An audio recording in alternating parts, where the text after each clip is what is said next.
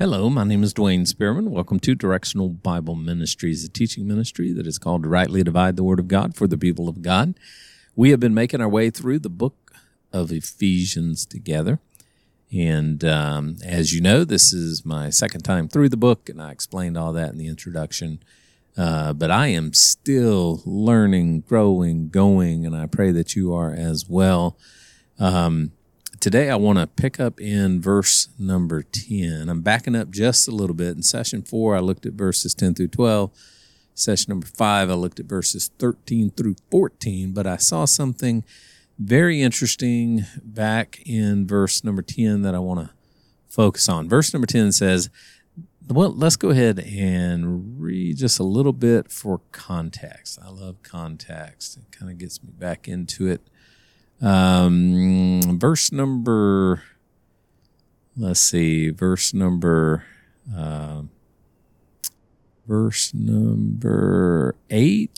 We'll see, man, if you look in Ephesians, Paul doesn't like periods very much. A lot of commas. Matter of fact, the last period, it was in verse number 2. So in verse number 3, he picked up and said, "Blessed be the God and Father of our Lord Jesus Christ, who has blessed us with all spiritual blessings in heavenly places in Christ, according as he hath chosen us in him before the foundation of the world, that we should be holy and without blame before him in love, having predestinated us unto the adoption of children by Jesus Christ to himself, according to the good pleasure of his will, to the praise of the glory of his grace, wherein he hath made us accepted in the beloved, in whom we have redemption through his blood, the forgiveness of sins, according to the riches of his grace, wherein he hath abounded toward us in all wisdom and prudence, having made known unto us the mystery of his will, according to his good pleasure, which he has purposed in himself, that in the dispensation of the fullness of times he might gather together in one all things in Christ, both which are in heaven and which are in earth, or on earth, even in him." There is a lot of disagreement about when the fullness of times is or when the fullness of times will be. I have always thought that the fullness of times would be when Christ would bring everything together, would be in the millennial reign, would be in that 1,000-year reign. And bear in mind, as dispensationalists, we see a rapture coming up, which will be the end of the dispensation of grace, or what some refer to as the dispensation of the church. It'll end there, and then God will turn his attention back to the nation of Israel in Daniel's 70th week that we call the tribulation, which is divided up between tribulation and great tribulation, between 3.5 and 3.5 years. And then that'll culminate with the second coming of Christ and the establishment of his 1,000-year millennial reign on earth.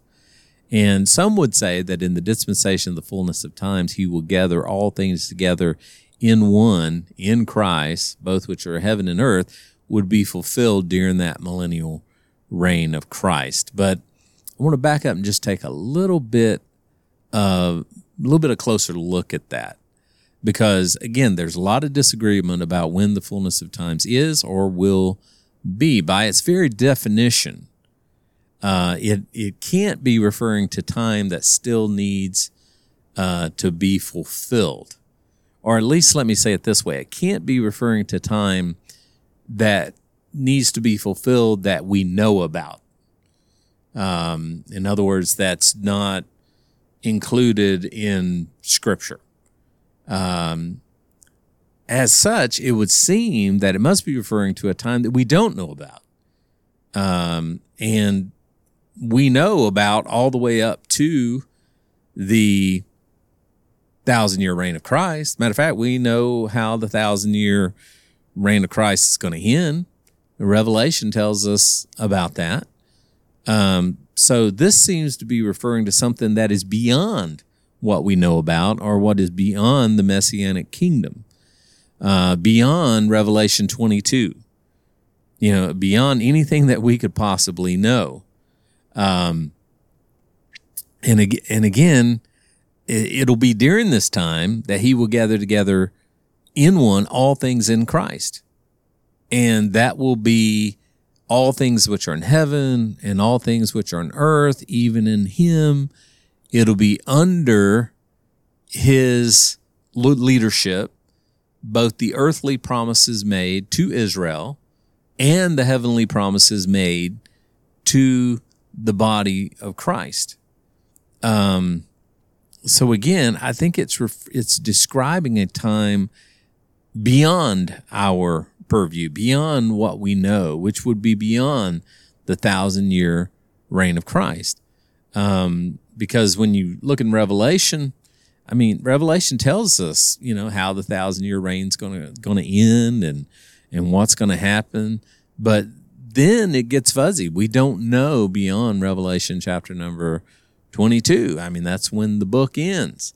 So when you look at it that way, the dispensation of the fullness of time, I mean, once it's completely full, everything he's told us about has taken place, that's when he's going to gather together in one all things in Christ, both which are in heaven and both which are in the earth.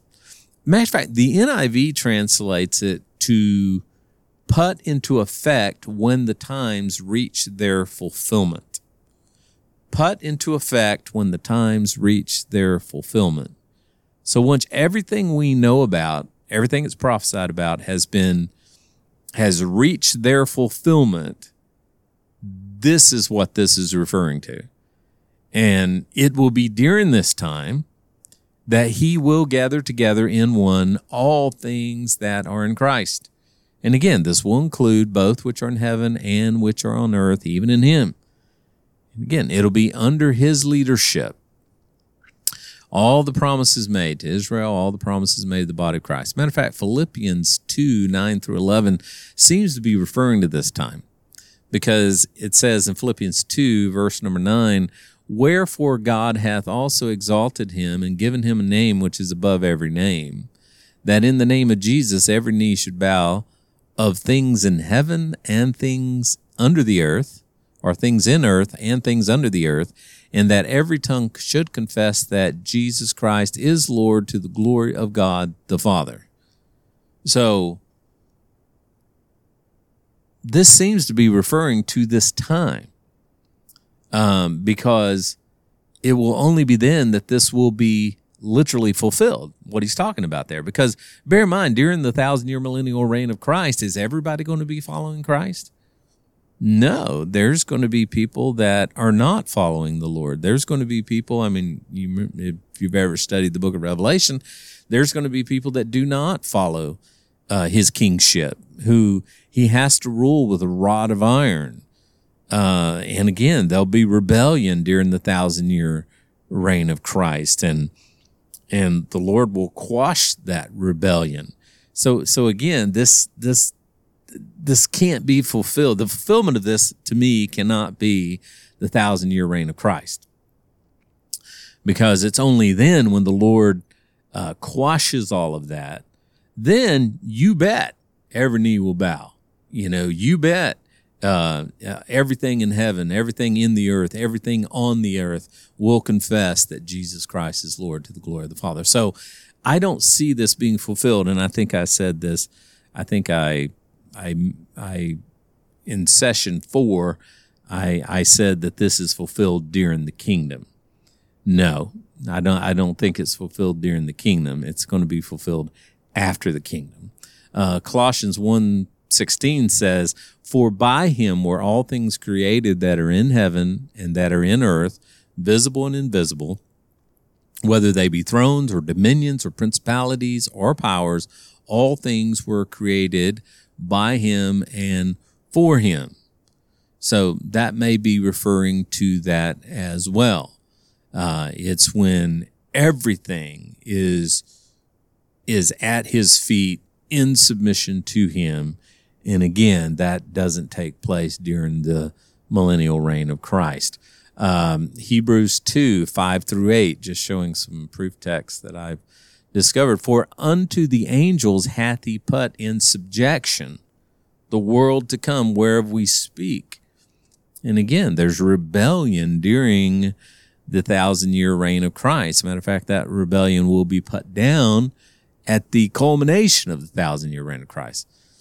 In verse 6, Hebrews 2, but one in a certain place testified, saying, What is man that thou art mindful of him, or the son of man that thou visitest him? Thou madest him lower than the angels, or a little lower than the angels. You crowned him with glory and honor, and you did set him over the works of your hands. Thou hast put all things in subjection under his feet. For in that he put all in subjection under him, and he left nothing that is not put under him. But now we see not yet all things put under him. So again, they're not going to be put all under him until I guess what we would call eternity. That would take place after the 1,000-year reign of Christ. So again, this seems to be describing a time after the 1,000-year reign of Christ. And I think when I did session 4, I said this will be fulfilled during the 1,000-year reign of Christ. This is fulfilled after that. Another interesting note, and I might have pointed this out. I know I pointed this out, so I'm not going to spend a lot of time on it, is that word dispensation. All of the other translations, with the exception of the New King, because the New King and the Old King come off the same set of manuscripts, avoid that word dispensation. And, they kind of mockingly talk about you and me, we're backward, dispensationalists, but it's in the Bible, folks. And then verse 11, in whom we also have obtained an inheritance, being predestinated, according to the purpose of him who worketh all things after the counsel of his own will.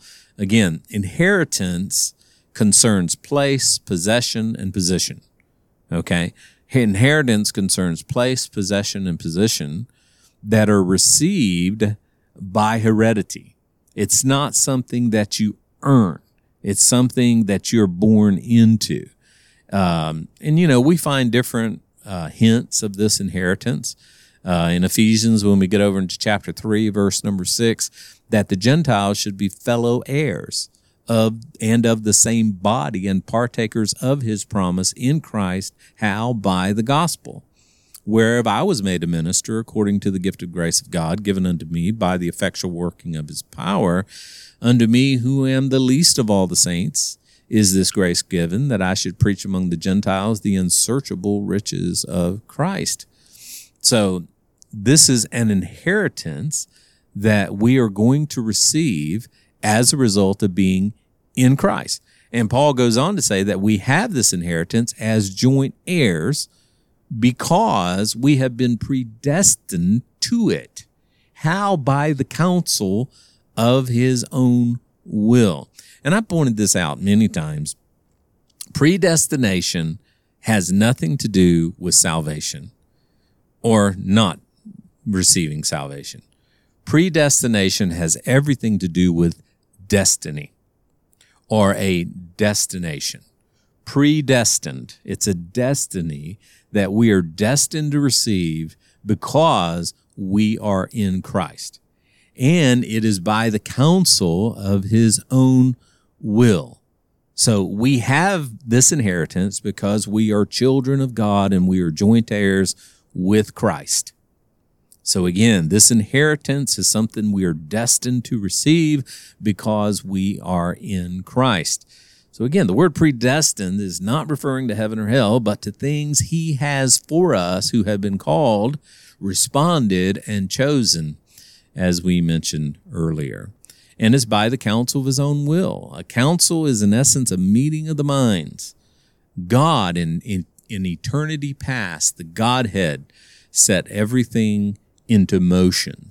It was all predetermined by God. So God not only knows everything that is going to happen, but he has also predetermined everything that is going to happen. And it is according to the purpose of him. And we talked about that last time, that we should be to the praise of his glory in verse 12, who first trusted in Christ. So why has God determined all of this for us? that those of us who have trusted in Christ might be to the praise of his glory. And then verse 13, in whom ye also trusted after that ye heard the word of truth, the gospel of your salvation, in whom also after that ye believed, ye were sealed with the Holy Spirit of promise. The whom in this verse, in whom ye also received, is a reference to Christ, who was trusted in the previous verse. So the word trusted there in the KJV is italicized, meaning it was not there in the original text, but the translators put it there to make it clearer. But I don't think it was necessary, because without it, it would read, in whom ye also after that ye heard the word of truth. So it doesn't change the meaning at all. Verse number 14, I'm not going to get bogged down because I've already talked about all this, which is the earnest in verse 14 of our inheritance until the redemption of the purchased possession unto the praise of his glory. So after that sealing, there's a guarantee of our inheritance. When does the sealing take place? At the moment of faith. After that sealing, there is a guarantee of our inheritance that will be given when we are redeemed, which is the earnest of our inheritance, the down payment of our inheritance until the redemption of the purchased possession. So that makes it future. It hasn't happened yet. So that sealing is a guarantee of what is going to happen when we are redeemed. And I believe that that redemption will take place at the rapture of the church.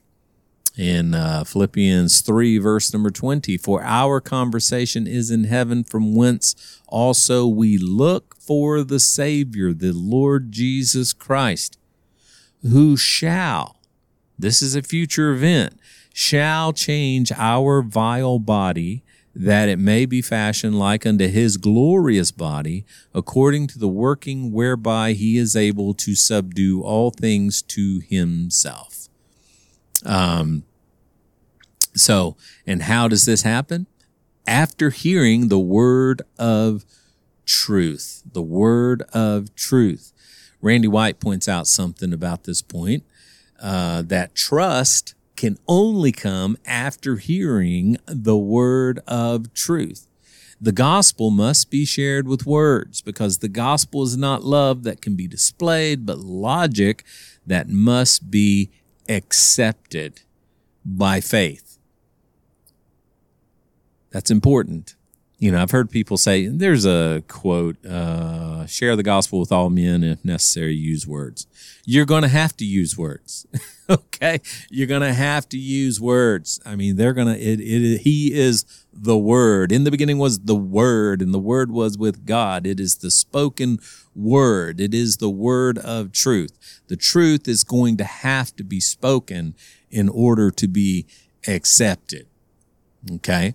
And again, that is point on, in my opinion, and it aligns with Romans chapter 10, verse number 13, where it says, for whosoever shall call upon the name of the Lord shall be saved. And then Paul goes on to say, how then shall they call on him in whom they have not believed? And how shall they believe in him in whom they have not heard?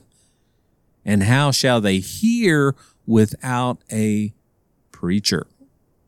Okay, so the word is going to have to be spoken. Again, the word of truth for the body of Christ today is simple. It's the death, burial, and the resurrection of Jesus Christ.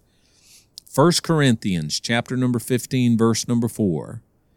Christ died for our sins according to the Scriptures, and that he was buried, and that he rose again the third day according to the Scriptures. This message must be shared with words, not just action. Now, action, you need the action, no doubt about that, but you got to open your mouth. And I think too many times we try to quote nice little things like share the gospel with all men, and if necessary, use words. Well, maybe I don't have to use words. You're going to have to use words. I mean, people look at you, they see what you're doing. They see you serving the Lord. They see how you respond to adversity. They see your love for fellow man. They see all these things in your life. They see that you go to church. They see that you're different. And eventually, you're going to have to share why. And you're going to have to share how. And again, notice that it says, ye were sealed with that Holy Spirit of promise. So the order of salvation is, you hear, you believe, you are sealed. Okay? You hear, you believe, you are sealed until the day of redemption. That word sealed means to stamp for security or preservation. In the book of Revelation, we see just that. The 144,000 are sealed during the tribulation period. But that sealing is very different than the sealing here. I mean, it is a protective seal. I mean, the 144,000 who are all Jews, it's during the tribulation period. They are sealed on their foreheads with supernatural protection so that they can't be harmed until they are harmed, because they eventually will be overcome by the Antichrist. But it's the same type of security or for preservation that God places on us. It is the earnest of our inheritance. This sealing is spoken of in Ephesians 4, verse number 30. And grieve not the Holy Spirit of God, whereby ye are sealed until the day of redemption. This is just one of many reasons that I believe in eternal security. And any argument that is made against this is the result of wrongly dividing. It obviously, if we can rightly divide, then we can wrongly divide. Anyone who says you can lose your salvation, they're pulling it out of the Gospels. They are pulling it out of the Hebrew epistles. They are not pulling it out of the writings of Paul, the Pauline letters. So the primary point of this verse is not the inheritance, but the sealing. And the sealing is the promise of preservation. The spirit of promise is received how? By faith and not works. He's going to tell us when we get to Galatians chapter 3, verse number 18, for if the inheritance be of the law, it is no more of promise, but God gave it to Abraham by promise. So it comes simply by promise, not by keeping of the law. It comes simply by faith, and faith alone, not of works, lest any man should boast. And then notice it says, until the redemption of the purchased possession. So again, that word redemption is apolutrosis. It's also used 10 times in the King James, 3 of them right here in the book of Ephesians. And it's a compound word, which means an act of ransom. It is an act of ransom. I find it significant because who normally pays the ransom? The one to whom it originally belonged. We, the body of Christ, are the purchased possession that was ransomed, that was redeemed. And again, redemption refers to our being delivered from corruption. And Paul said in 1 Corinthians 6:20, for ye are bought with a price, therefore glorify God in your body and in your spirit, which belong to God, by the way. 1 Corinthians 7:23, ye are bought with a price, be not ye the servants of men. So again, it is a deliverance from corruption. Ephesians 4:30, and grieve not the Holy Spirit, whereby you were sealed until the day of redemption. Romans 8:23, and not only they, but ourselves also, which have the first fruits of the Spirit, even we ourselves groan within ourselves, waiting for the adoption, to wit, the redemption of our body. And that'll be culminated with the rapture of the church. And he purchased us to the praise of his glory. Wherefore, verse number 15, I also, after I heard of your faith in the Lord Jesus and love to all the saints. So Paul is pleased by their faith and their love for one another. And as a result, he says, I cease not, in verse number 16, to give thanks for you, making mention of you in my prayers. So as a result, he's thankful for them and he prays for them. What is his prayer? Verse number 17, that the God of our Lord Jesus Christ, the Father of glory, may give unto you the spirit of wisdom and revelation in the knowledge of him. So his prayer is that the Ephesian believers would have a spirit of wisdom and revelation in the knowledge of him. Wisdom, by definition, is just good sense. And it comes by experience. That word experience is life. You gain experience by life sense or by experience. So wisdom is good sense. Revelation is a revealing or an enlightenment. And knowledge, so he says the spirit of wisdom, the spirit of good sense, and enlightenment that comes in the knowledge or the condition of being aware of something, information. So in the wisdom and revelation, in the information that you know about him. So his prayer is that we would have a spirit of good sense and enlightenment that comes only through a knowledge of him. Man, that explains a lot in the wicked world in which we live, because there is no wisdom in revelation. They do not know him. If you don't know him, you don't have wisdom. If you don't know him, you don't have that revelation. Proverbs 1:7, the fear of the Lord is the beginning of what? Knowledge. But fools despise wisdom and instruction. So if you want all that, you got to know him.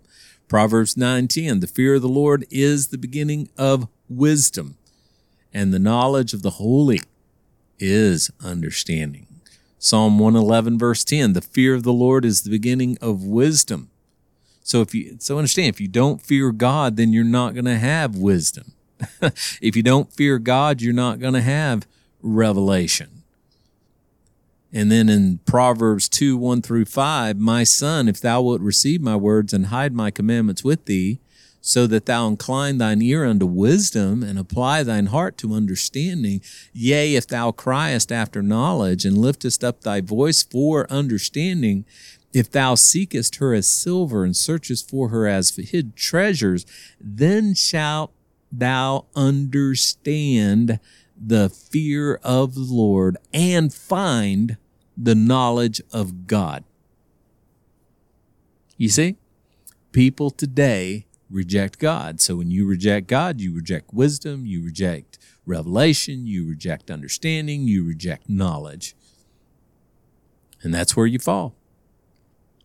And then he says in verse number 18, having the eyes of your hearts enlightened, that you may know what is the hope to which he has called you.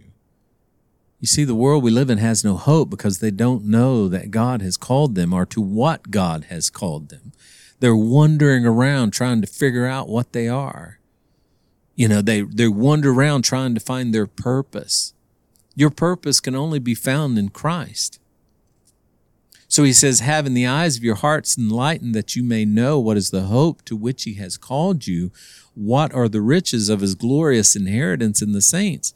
So Paul's prayer that he prayed for the ones who had faith in the Lord Jesus and had love to all the saints in verse 15 was that through the knowledge of God, they would have, verse 17, the spirit of wisdom and revelation, and that their eyes now, in verse 18, would be open to the hope of his calling and the riches of the glory of his inheritance in all the saints. So what is the hope of his calling?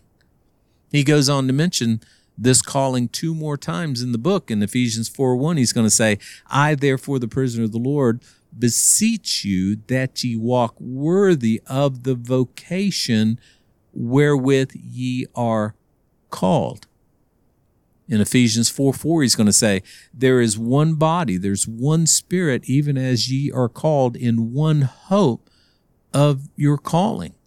So his prayer is that we would have our eyes opened, our eyes enlightened, so that we can know what is the hope of his calling.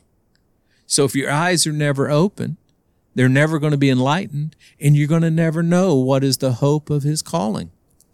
Paul talks about this in 1 Corinthians chapter 7 and verse number 18 when he said, "Is any man called being circumcised? Let him not become uncircumcised. Is any called in uncircumcision? Let him not be circumcised. Circumcision is nothing. Uncircumcision is nothing, but the keeping of the commandments of God. Let every man abide in the calling wherein he was called." He spoke of this in Romans 11:29. "For the gifts and callings of God are without," what does he say? "Without repentance." In other words, God doesn't change his mind. Notice that we are also what are the riches of his glorious inheritance in the saints.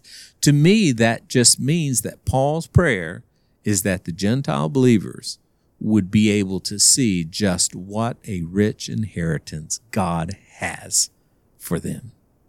God bless you, guys. Have a great day. Remember, God loves you, wants best for you. He's working all things out for our good.